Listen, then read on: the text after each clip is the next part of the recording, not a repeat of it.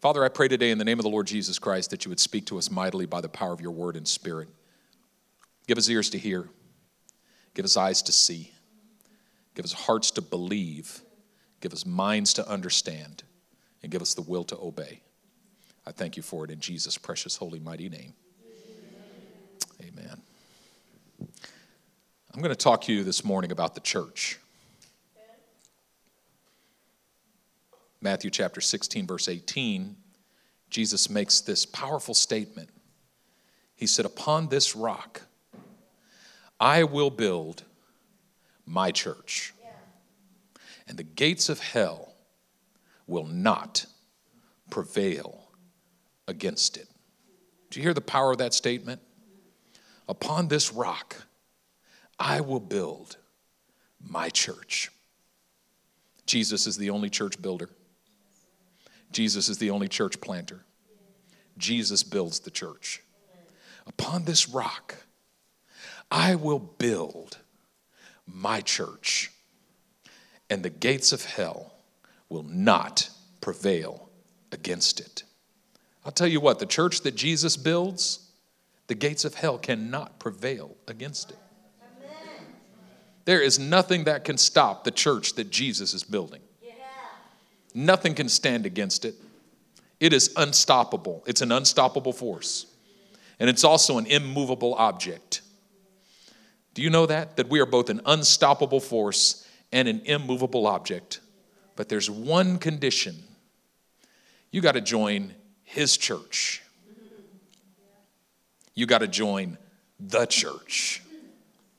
And this morning, I want to exhort you to join the church.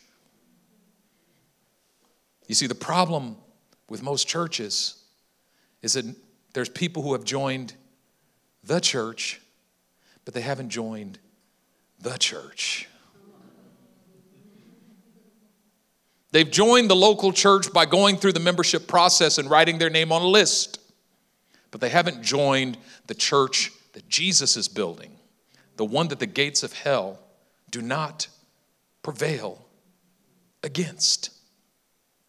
And I dare say in probably most churches, there's only a handful of people or a small percentage who have actually fully joined the church.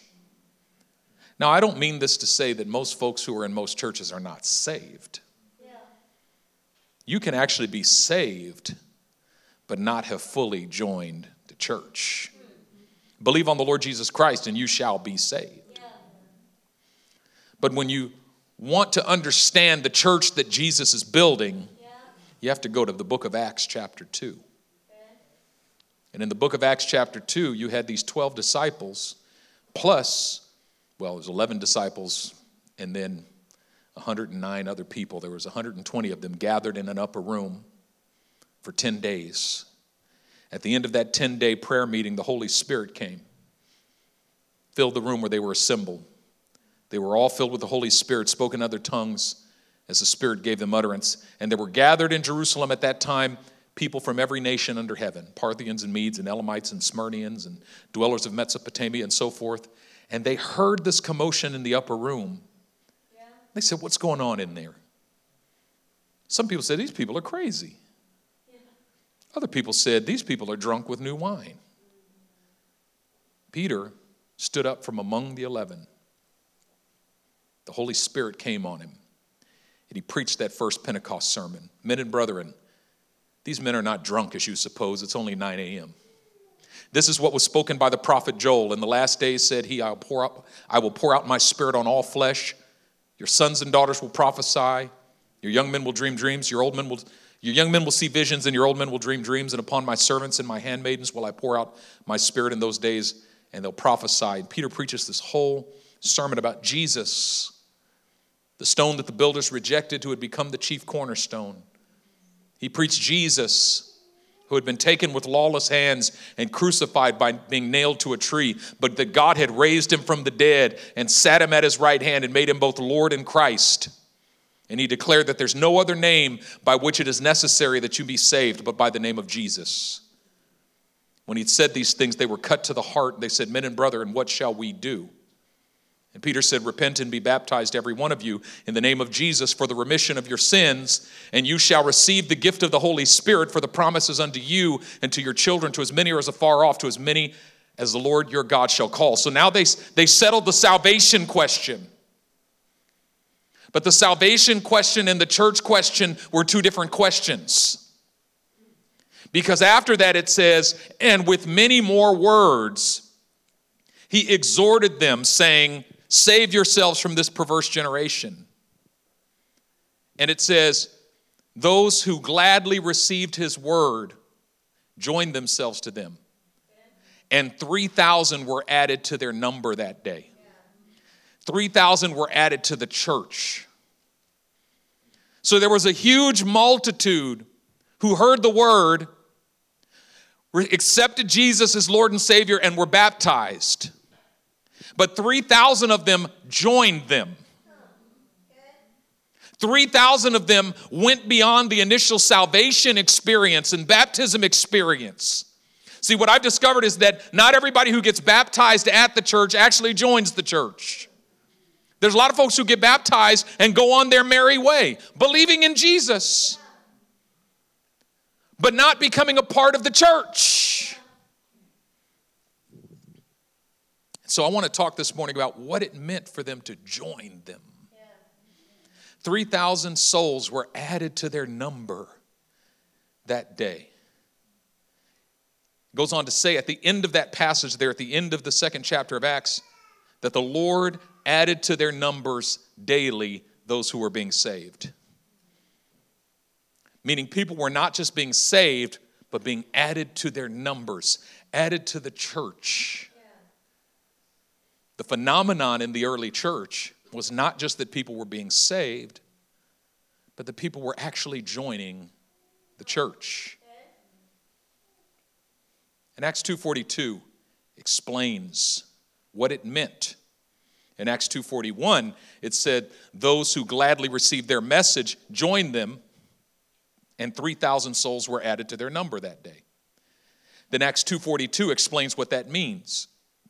They devoted themselves to the apostles' teaching, to the fellowship, to the breaking of bread, and to prayer. They devoted themselves to 4 things. That's what it meant to join the church, to devote yourself to all 4 of these things. Now, the average member of the average church might be devoted to 1 or 2, but rarely do you find a believer who's devoted to all 4. But yet, to join the church means to devote yourself to all 4. They devoted themselves to the apostles' teaching. Here's what it meant to be devoted to the apostles' teaching. When the apostles are teaching, I will be present. That's number 1. But secondly, I will be more than present. I will be attentive. Why will I be attentive? Because I got to learn this. I got to get this, because this is my inheritance. I have to reproduce this.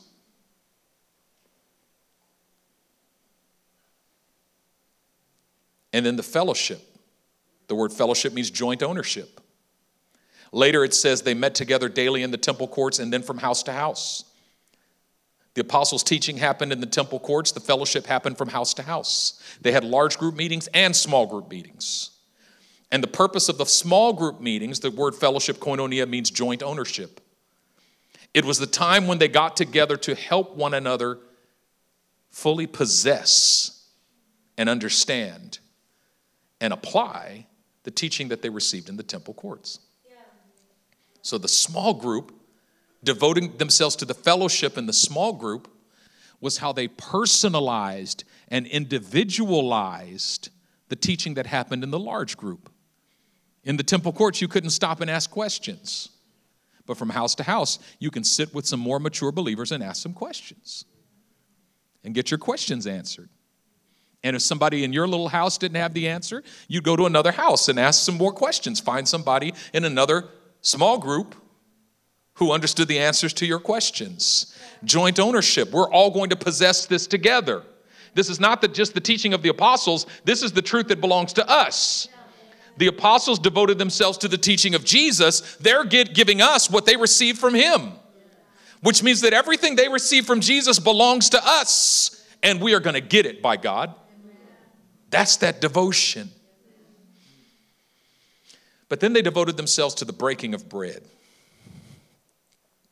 which we misunderstand to mean getting together for lunch at Chick-fil-A. Because whenever we say, let's break some bread, what we mean is we gonna eat. We actually don't understand what the breaking of bread actually was. Remember, what is it around Matthew 14, where it says, the scripture says Jesus went to a solitary place because he was tired. And then it said, he took his disciples to a solitary place. A secret place was what it meant. But it said, when the multitudes heard this, they went to him at the secret place. How did they know where Jesus' secret place was? He had to have dropped some hints and let some people know where he was going before he went. Jesus, you never find Jesus in a secret place where nobody knew where he went. This is the principle. If you seek him, you'll find him when you search for him with all of your heart. The multitude said, we're going to go seek him in the secret place. We're going to go find him in the secret place. And they followed Jesus to his secret place. And it said, when he saw the multitudes, he had compassion on them because they were like sheep without a shepherd. And he began to heal their sick. And he began to teach. And after 3 days, the disciples come to him and say, Lord, it's so late. Send them away into the villages so they can find some food to eat. Jesus says, no, they don't need to go. You give them something to eat. And they said, we don't have any food. All we got is a little boy's lunch. He said, bring it to me. Tell the people to sit down. And then what did Jesus do? He took the little boy's lunch. He blessed it. And then he broke it. And then he gave it to his disciples and said, go feed the people. The breaking of bread was what the disciples had to do to feed the people. The breaking of bread was not the disciples sitting down consuming food together. The breaking of bread was the disciples being scattered amongst the people, breaking off bread to feed the people. When it says they devoted themselves to the breaking of bread, it means they devoted themselves to the ministry. They devoted themselves to serving the body. And the whole time the disciples are scared because they're hungry too. They're breaking off bread and they're thinking, pretty soon there's not going to be any bread left for me. And the miracle would have stopped the moment any one of the disciples ate what was in his hand. Wow. The miracle would have ended. Yeah. But as the disciples kept giving, I'm so close to burnout because I've only got a little piece left. Break it off and give a piece. Hey, look, it's restored. Wow. But I'm living on the edge of burnout. Isn't it funny that you can feed about 4,000 more people with that little piece of bread in your hand? And God's not going to leave me anything left. That's the fear. I've only got a little piece left, church. Jesus says, well, keep breaking it off and giving it away and watch me multiply what's in your hand. I can only multiply what's in your hand if you're willing to break it off and give it away. And it wasn't until all 12 disciples had given away everything that was in their hand, and it seemed that the miracle had stopped and that God had left them with nothing. They all come back to Jesus empty-handed, and Jesus is holding baskets. And he gives them each a basket, 12 disciples, 12 baskets, and says, now go look for what's left over. And what did they find? 12 baskets full. How many disciples? They ended up with the feast. Why? Because they were willing to serve, even in their exhaustion, in their emptiness, in their starvation, in their tiredness. They were willing to take the little piece in their hand and break it off, multiply it, and give it to people. And God multiplied what was in their hand because they were willing to serve. So When they devoted themselves to the teaching, through the teaching they received nourishment. When they devoted themselves to the fellowship, through the fellowship they received nurture. Can you imagine a baby that gets nourished but not nurtured? You have a baby, just feed them well, but don't hug them.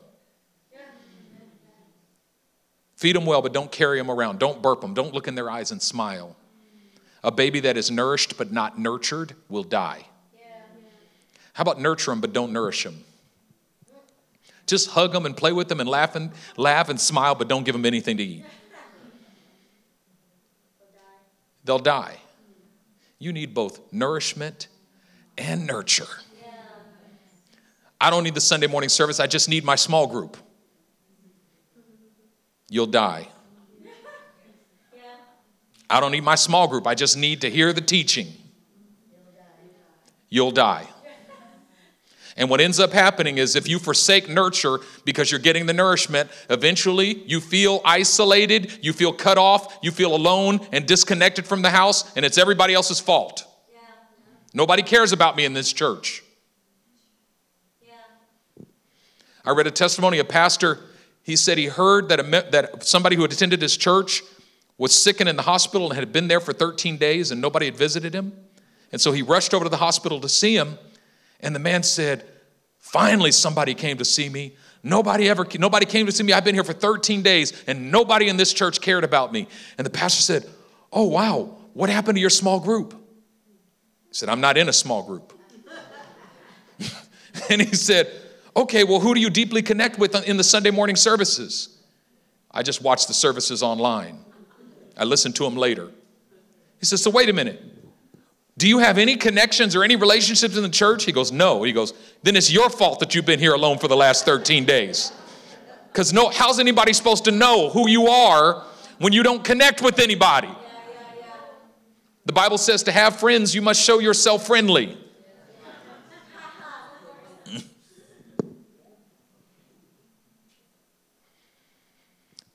So through the teaching, you receive nourishment. Through the fellowship, you receive nurture. But through the breaking of bread, which is service, you activate your nature.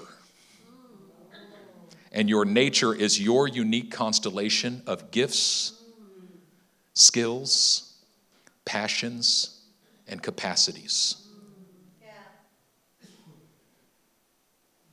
Now, what happens if you get nourishment and nurture, but never get to activate your nature? Through the activation of your nature, you acquire a sense of significance. There's a component of significance that every member of every local church should have. And that significance means, here's what I am able to do for the body that no one else can do but me.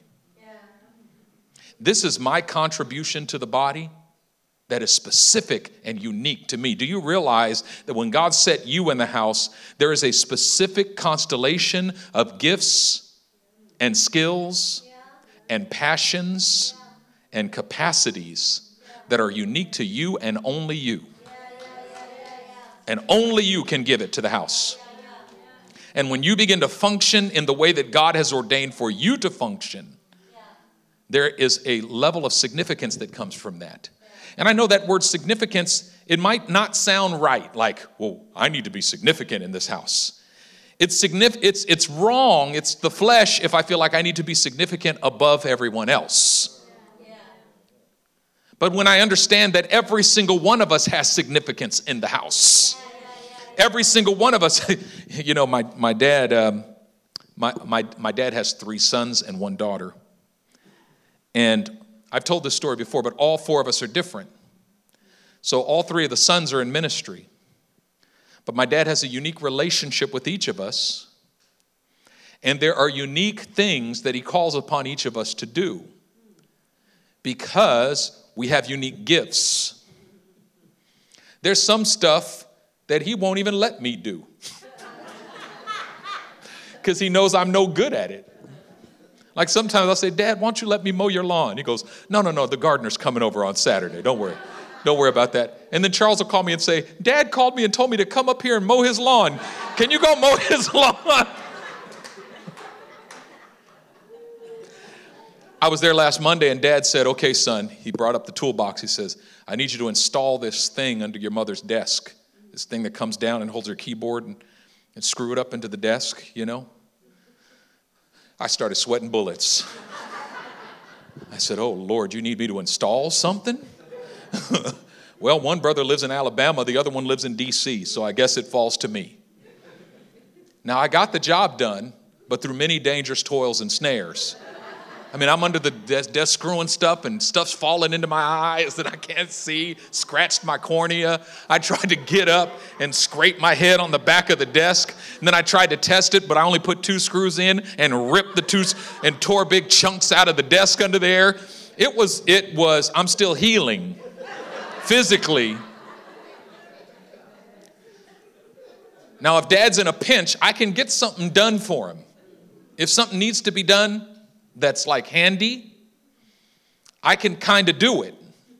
It's not going to be perfect, but I'll do the best I can to get it done. But if there's any chance that Josh or Charles is coming to town, it's better to wait for them. If something needed to be fixed in the house, Josh was the fixer. If something needed to be reorganized, if all the furniture in the house needed to be reorganized in the house and there was logistics issues, Charles was the logistics man. And if somebody in the house needed a teaching,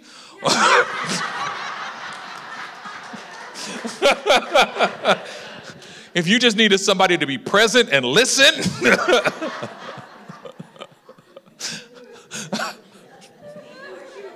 if you needed a piano player for a worship service,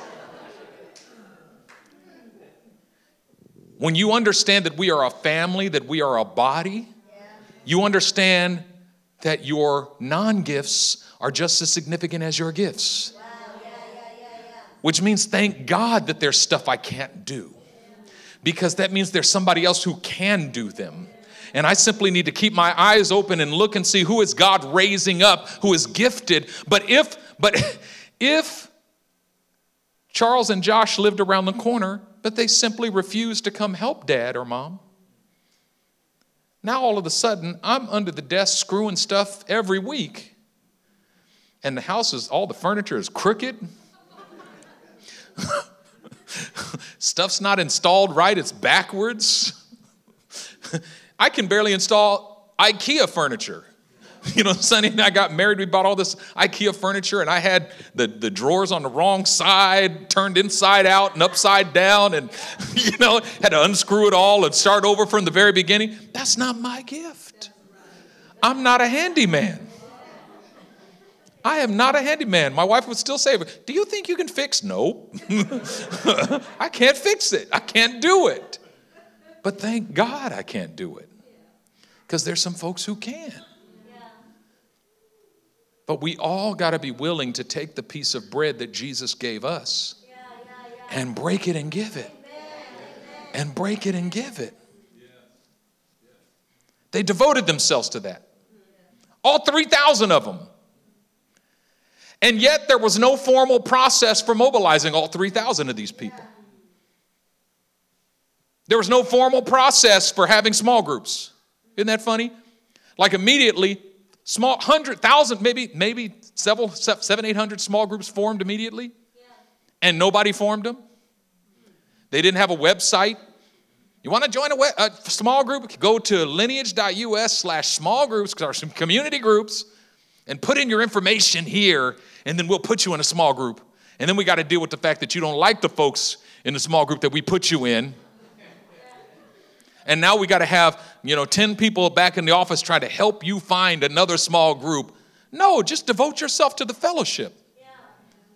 Devoting yourself to the fellowship means I'm going to find some folks and get in a small group. Yeah. I'm going to step out of my comfort zone and talk to some folks and say, hey, do you have a small group? I don't have a small group. Would you like to be my small group? Yeah. Kids do it, right? Yeah. You see little kids, you put 2 kids in a room that don't know each other, that are young enough. You want to be my friend?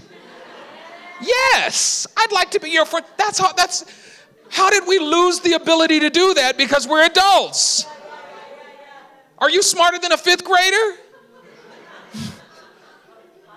A 5-year-old, 5-year-olds can do that, but for some reason we become adults and I'm just too shy. I'm just too shy. But when you're devoted to the fellowship, it has nothing to do with your temperament. It means that, listen, devotion is self-perpetuated. That's good. Devotion is self-perpetuated commitment. Self-perpetuated commitment means I don't need anybody standing over me to tell me to do it. That's good. And I don't need any formal process to facilitate it. Self-perpetuated commitment means I will find a way. I will find a way and make this happen. You know what I think is one of the most beautiful things? Those of you who brought your small children here. Yeah. And especially those of you who brought your babies here. Yeah. Let me tell you why it's so important. Yeah. Because what tends to happen is we have small children and we know that it's going to be a nightmare getting them to church, packing up, dealing with spit up, changing diapers, figuring out sleep schedules. They're going to start crying and disrupt, and then I'm going to feel like, oh no, my child is disrupting what's going on. And so we say, we're just going to stay home until they get to a certain age. Not realizing that they're not going to value what you valued because you didn't take them. If you don't take them to church from the time they're small, they don't value church. And then by the time they're 5, 6 years old and they're old, okay, now it's time to go to church. They don't value church and you wonder why they don't want to go because you didn't take them. You didn't teach them to value it from the time they were young. We were reminiscing about how when Alethea was an infant and Sonny would just bring her to the office. She grew up in the church. That 4550 San Pablo Avenue, she was there every day. We would have all-night prayer meetings. We'd bring her. Sonny we'd put up a little tent. You know what I mean? Put her inside the tent. She's a toddler. She can play in there and, you know. And you know what happened? She learned to value the church from a young age. When we lost that building at 4550 San Pablo Avenue, I remember I told her, I said, baby girl, today's our last day here. We have to move out of here. The look of distress on her face. She goes, why? I said, well, this property was bought by a school, and they're not renewing our lease, so we have to go. And she goes, but this is a great place. And then she just started bawling and crying. And I said, don't worry, baby girl, we'll find another place.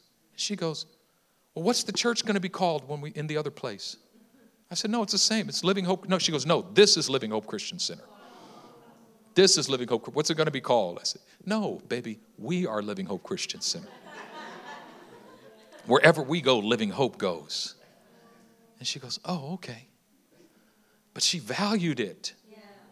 It was so important to her. She wept when we left that space. This is how you train your children in the fear and admonition of the Lord. They devoted themselves to the apostles' teaching, to the fellowship, to the breaking of bread, and then lastly, they devoted themselves to prayer. Yeah. You haven't joined the church till you join the prayer meeting.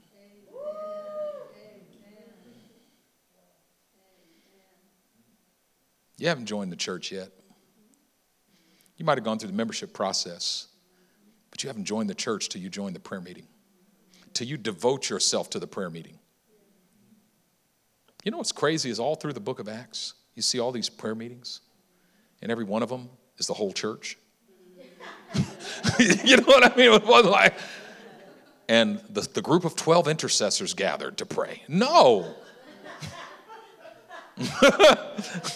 Right? I mean, it started in the upper room, a 10-day prayer meeting. Who was there? There were 120 members of the church and 120 people at the prayer meeting for 10 days. Then the day of Pentecost happened. Then 3,000 are added to the church. Then in Acts 3, Peter and John, they're entering the gate beautiful, man lame from his mother's womb, healed him. Then they preached to this multitude. Another 4,000 are added to the church.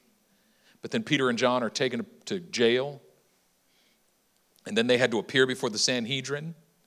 And what happened in Acts 4, as soon as they got out of jail, what'd they do? They called a prayer meeting. And who showed up for the prayer meeting? The whole church. Why? Because being devoted to the church is not just being devoted to the Sunday. See, most people misunderstand devotion to the church means I'm going to faithfully attend the Sunday morning service, and if I'm really Christian, I'm going to give a tithe.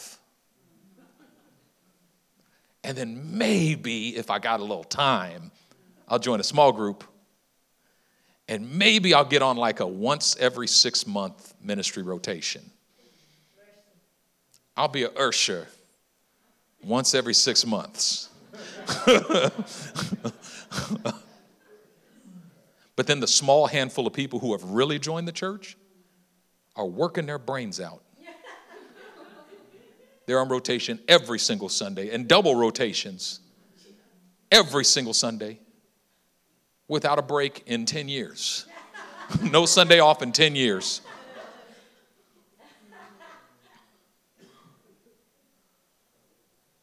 You know what? Everything would change if just the people in this room and the people who hear this recording just make a decision. I'm going to join the prayer meeting. If there's any one admonition, one takeaway, when I talked about last night, setting your eyes on the harvest, calling the whole church to ministry, and raising up new voices, you know where that all starts? At the prayer meeting. When you talk about setting your eyes on the harvest, remember what Jesus said. So the field is white unto harvest, but the laborers are few. And notice he doesn't go directly from there to say, so I want all of you to commit yourselves to evangelism. Yeah. That was not the call to action. The call to action was pray the Lord of the harvest. Pray the Lord of the harvest. The laborers are few because the prayer warriors are few. The laborers are few. The harvest does not get reached primarily because nobody shows up to the prayer meeting. And if you look at the book of Acts, go through the book of Acts and just look at every prayer meeting. Every prayer meeting was a missions prayer meeting. Every prayer meeting was missional. The prayer meeting in Acts chapter 4, when Peter and John got out of jail and they came back and they reported to their brethren everything that the chief priests and elders had said. And what did they do? They lifted up their voice. When they heard this, they lifted up their voice to God with one accord. Yeah. They prayed. Yeah. And what did they say? Lord, you are God who made heaven and earth and the sea and all that is in them, who through the mouth of your servant David have said, why do the nations rage and the kingdoms imagine a vain thing? The kings of the earth set themselves, the rulers are gathered together against the Lord and against his Christ, truly against your... So first they acknowledge this is a direct assault against the lordship of your son Jesus. Yeah. It said, we got persecuted because we are lifting up the name of your son Jesus. Lord, this is a direct assault against the lordship of your son Jesus. And then they prayed, now, Lord, behold their threats and grant to your servants boldness to proclaim your word by stretching forth your hand to heal, and let signs and wonders be done through the name of your holy servant Jesus. Yeah. What did they pray? Let there be more salvations, and let there be more miracles, and let there be more signs and wonders. Let the evidence be more clear that Jesus is Lord. Let the lordship of Jesus be proclaimed in an even greater way. Lord, silence those threats, God, and the opposition and the hindrance that want to stop us from reaching the harvest for Jesus. They prayed for the advancement of the gospel in their region. And that was the purpose of their prayer meeting. That was the purpose of the prayer meeting in Acts chapter 11 or Acts chapter 13 in Antioch, where there were certain prophets and teachers in Antioch. And it said, as they ministered to the Lord and fasted, they were in a season of fasting and prayer, asking God to reach their region. And God and the Holy Spirit spoke in the middle of that prayer meeting and said, separate unto me Saul and Barnabas for the work to which I've called them. Do you know why we don't see more people get mobilized for ministry? Is because not enough people come to the prayer meeting, and there's nobody there when the Holy Spirit says, separate Saul and Barnabas for the work to which I've called them. Yeah. You got to be at the prayer meeting to hear the prophetic word. There is a burning bush moment for you, but you miss it because you never come to the prayer meeting.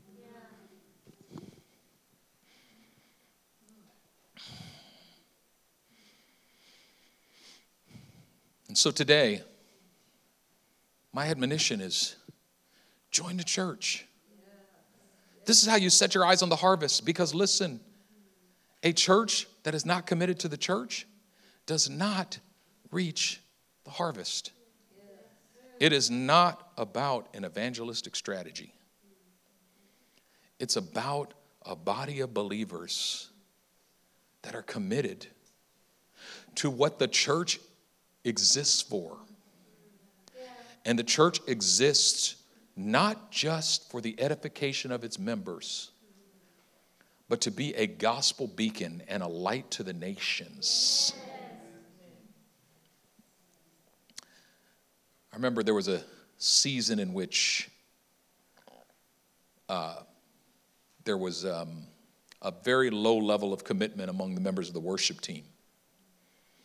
And we were praying about how to change that. And I remember we put together these rules, like if you want to join the worship team, here's the list of songs you got to learn before you even show up to audition, and then you're going to audition these songs, and then for the first 3 months, you're just going to help set up and break down. You know what I mean? Then you're going to do a rotation on the sound team, and then maybe you can stand on the platform. And so there was a young lady who had just joined our church, and she read through that whole process, and she's like, wow, this is serious. And so she learned the songs and practiced, and then she showed up for the rehearsal to audition, and the worship leader was there at the rehearsal, but the whole team showed up 45 minutes late, and only half the team showed up to that rehearsal. And you know what she said? I thought this was serious, but I guess not. You apply that to the whole church. Unbelievers are walking in the door, and a lot of them will walk in the door and look at our lack of participation and say, I guess they're not serious about this. They need to see from the example of our lives that we're serious about this, that we've actually joined the church.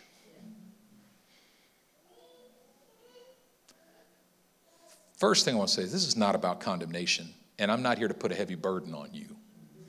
The end of this is not going to be, I need a 20-hour commitment from each of you. No, that's one admonition. Come to Sunday shift.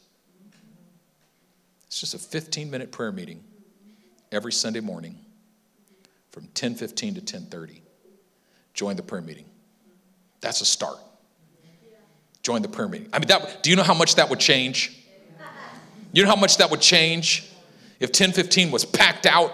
If we had just as many people at 10:15 as we had at 11 o'clock? If the church came together at 10:15 and said, for this 15, even if it's just a 15-minute commitment, we're going to come and we're going to seek the face of God together. That it's not just a pre-service prayer meeting for people who signed up to serve that weekend, but it's the church coming together to pray. You know what will happen if you start coming to the prayer meeting at 10:15? At 10:30, there's this 30-minute gap between 10:30 and 11. You know what's going to happen? You're going to find a place to serve. You're going to find something to do. You know what? When you invite somebody over your house and you leave the door open, but you're in the kitchen, and they show up at your house, even though the door's open, do they come in if they've never been there before? When a newcomer comes, they will not enter your house unless somebody's there to welcome them in and tell them it's okay to enter. Do you know when a first-time visitor comes to our house, do you know how hard it is to walk through the doors for the first time with nobody there to welcome them in and to tell them it's okay for you to enter? We're glad you're here. Now, what if you're in the kitchen and you can't stop, but your 14-year-old kid is right over there on the couch watching TV? And they look over and they see your guest at the door. They say, I'm not the mom, I'm not the dad. And they keep watching TV. You know what you're going to do? You're going to go slap the mess out of your little kid, throw the TV out the window, and say, if you are a member of this family, you can welcome someone into the home just like anyone else can welcome someone into the home. Which means if this is your family, it's not just the job of the hospitality team to welcome newcomers into the family when they come in the door. If you see someone come in the door, break out of your clique and go welcome them and greet them and hug them and say, we've been waiting for you. We're thankful for you.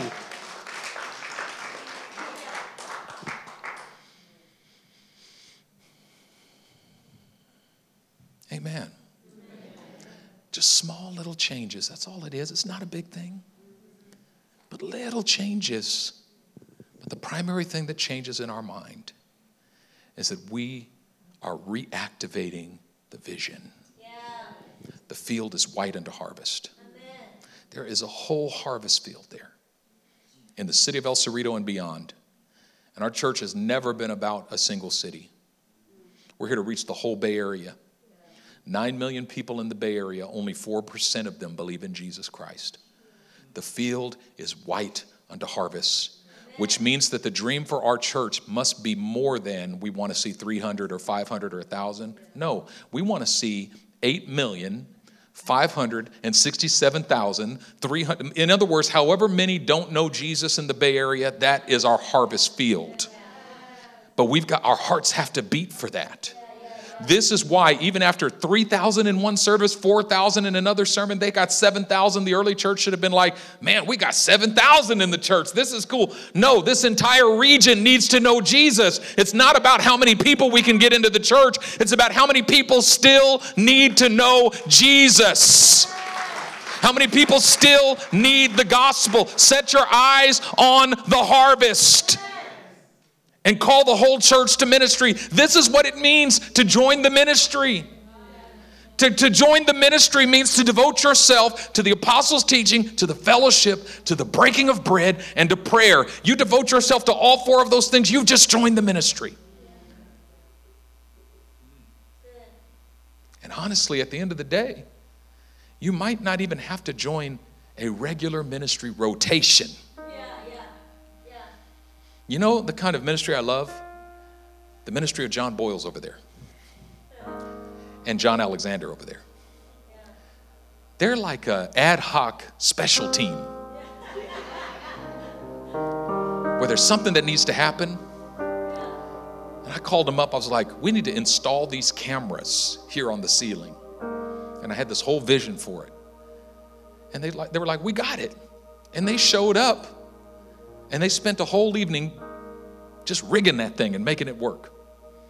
And then a couple months later, I see Boyles and Chad and Ari in the kitchen working on the espresso machine.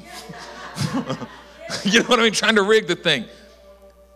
It doesn't mean, listen, your particular gift may not be a first and third Sunday rotation on a particular team.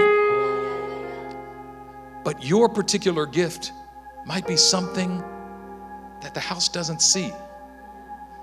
And so, John just came to me. He's like, can I work on the espresso machine? I was like, heck yeah, you can work on the espresso machine. I love espresso. Come on, somebody. There's two levels of the breaking of bread. The first is called service, and the second is called ministry or leadership. Service and lead. Two levels of ministry, service and leadership. What's the difference between service and leadership? Service is the stuff that we all just have to work together to do. It's non-gift specific. In a family, dishes have to be washed regardless of your gifts. Remember telling my mother, I'm a prophet to the nation. She said, well, go prophesy to those dishes.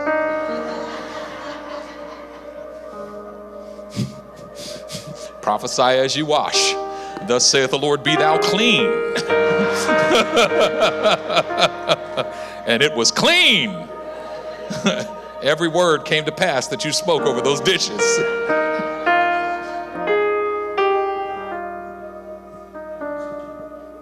But then leadership is caring specifically for the members of the family.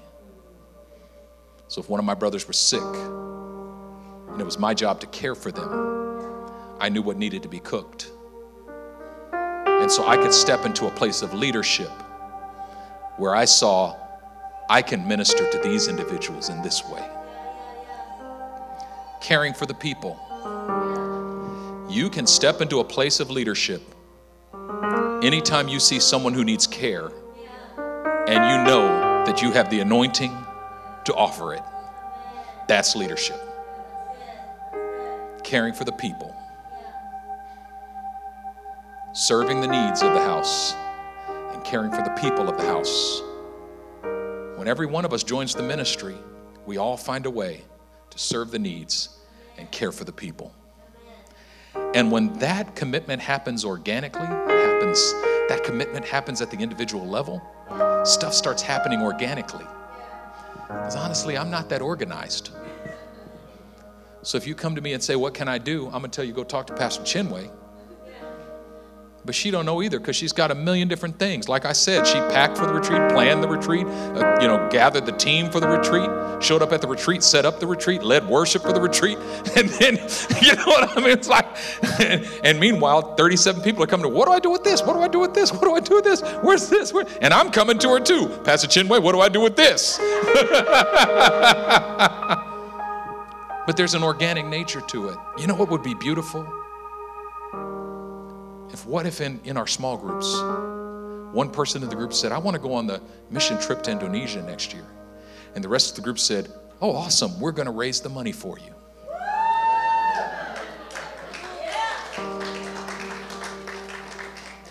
And not just after church, where every group's going to fight for the whole, you know what I mean? I'm talking about on our own. I'm going to do a car wash in my neighborhood to raise $500 for you. I'm gonna sell chocolate at my son's school. You know what I mean? I'm gonna mow some lawns and we're going to come together to find a way to send you to this mission trip. What if 3 or 4 of our small groups said, we're gonna get together and have a joint small group or community group with 4 of our groups. We're gonna bring 4 groups together and have our own little fellowship. What if in every community group we said, we're going to celebrate one another's birthdays? Right? We're going to throw baby showers for anyone in our group who has a baby. You know what you're doing? You're being the church. You're being the church. But if you have a community group and nobody cares about nobody's birthday and nobody helps, there's no helping of one another. There's no coming alongside. One of the most beautiful things I saw was one person in a community group, their parents had gotten in a car accident and it was life-threatening. And the whole community group showed up at that person's house. And I got the call that this happened and this person's parents were in critical condition. And they asked if I'd come and pray. And I thought I was going to their home and they'd be alone. I got there, their whole community group was there. Their whole group was there, surrounding them. I said, man, I got here and the church was already here. I got here and the church was already here. Because they had joined the church. They were being the church. I love seeing the stuff that Wendy posts about her community group and the stuff that they do. I'm like, they're being the church. They're being the church. It doesn't have to be a series. It doesn't have to be a series because listen, when it's self-perpetuated, it's not dependent upon any formalized schedule or structure. It's just us fulfilling our commitment, our devotion to the things that God called us to devote ourselves to. I don't need anybody to tell me to do it. I mean, because what happens if the church has to go on? Like, what happens if the church dies? Are you going to stop being a Christian? What happens if the pastor dies? Are you going to stop? This happens across the world where a man of God is taken out and half the people in the church decide to stop being Christian. Were you devoted to the church or were you devoted to that guy? Were you devoted to Jesus or were you devoted to that person? God never called you to devote yourself to a leader. Devote yourself to Jesus and to his church. Jesus said, upon this rock, I will build my church and the gates of hell will not prevail against it. And if you're a part of the church that Jesus is building, then the gates of hell will not prevail against you. I don't know about you, but I want to be a part of what Jesus is building. I want to join what Jesus is building. I want to be a part of that church. And that means I got to get my devotions in place. I got to reactivate my devotions. I'm devoted to the teaching. That's why I meditate on the Word of God, and that's why I pray, because I'm devoted to the teaching. I'm not just going to listen, even when I listen to the sermons of my spiritual father, when I listen to those sermons, I'm not just listening for information and to glean what I can glean. I'm devoting myself to that teaching. I got to get all of it. And if there's something I don't understand, I got to pray into it until I understand it. I got to do Proverbs chapter 2. My son, if thou would receive my words and hide my commands within you, inclining your ear to wisdom and applying your heart to understanding, yea, if thou criest out after knowledge, if thou liftest up thy voice for understanding, if you seek them as silver and search for them as for hid treasures, then you will understand the fear of the Lord and find the knowledge of God, which means sometimes I hear the word, but I don't get the word, so I got to go home and pray into the word, and I got to ask God, give me understanding, help me to live it, help me to receive it. I want to own it. It's my inheritance. I receive it. God, let that word sink deep into my heart so that I can reproduce it. And sometimes that word that you receive becomes the piece of bread that you're going to break off and feed to somebody else, and break off and feed to somebody else, and break off and feed to somebody else. And sometimes God puts you in specific places where he's already given you the word that you need. And you got that little piece of bread, but you're afraid because, Lord, all I got is this little piece of bread. It's not even enough for me and my family.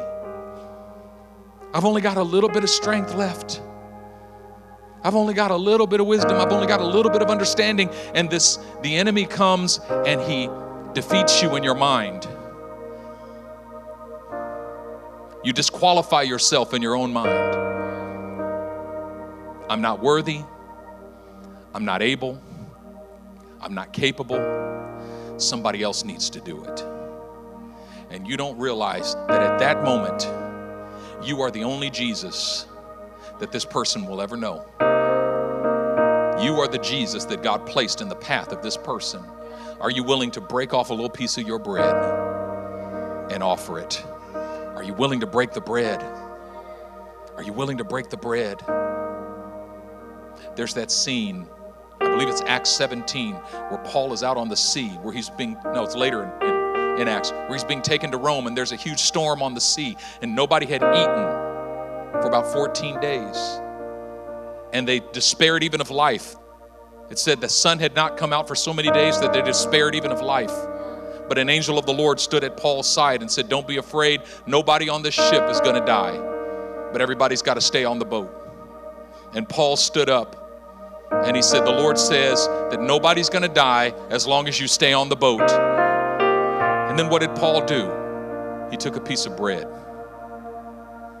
and he broke it and he gave thanks, and then he distributed it and they all ate. There was peace. Why? Because of the breaking of bread. Who would have thought that something as simple as breaking a piece of bread could calm storms? Something as simple as breaking a piece of bread could save the lives of everybody on a ship. Sometimes it's the little piece of bread in your hand. That's all that's needed to bring about the victory that God has in store. Father, in the name of the Lord Jesus, let every word settle into every heart and overcome my inability to communicate, and let clarity reign in every mind and every heart. I pray, Father, in the name of Jesus, that there would be a massive movement among our people to join the prayer meeting, to join the fellowship, to join the church. A massive outpouring of your Holy Spirit upon our people. And that as we join the church, that there'd be an outpouring of the Holy Spirit. That's where the Holy Spirit is poured out, when we join the church. Let the devotions reign in this house. That we would devote ourselves to the apostles' teaching, that we would devote ourselves to the fellowship, that we would devote ourselves to the breaking of bread, that we would devote ourselves to prayer. And may the number who joined themselves to us in the 4 devotions, may that number increase. may that number increase. God, we're constantly looking for numbers of people outside to come in, but God, you're looking for the people inside to come in. Lord, people outside can't come in until people inside come in. There's too many people on the inside who are still living outside, but God, you're calling the people inside to come in and to come home and to come home. God, I pray that you would do it by your Spirit. I pray that you would do it by your power. In Jesus' name.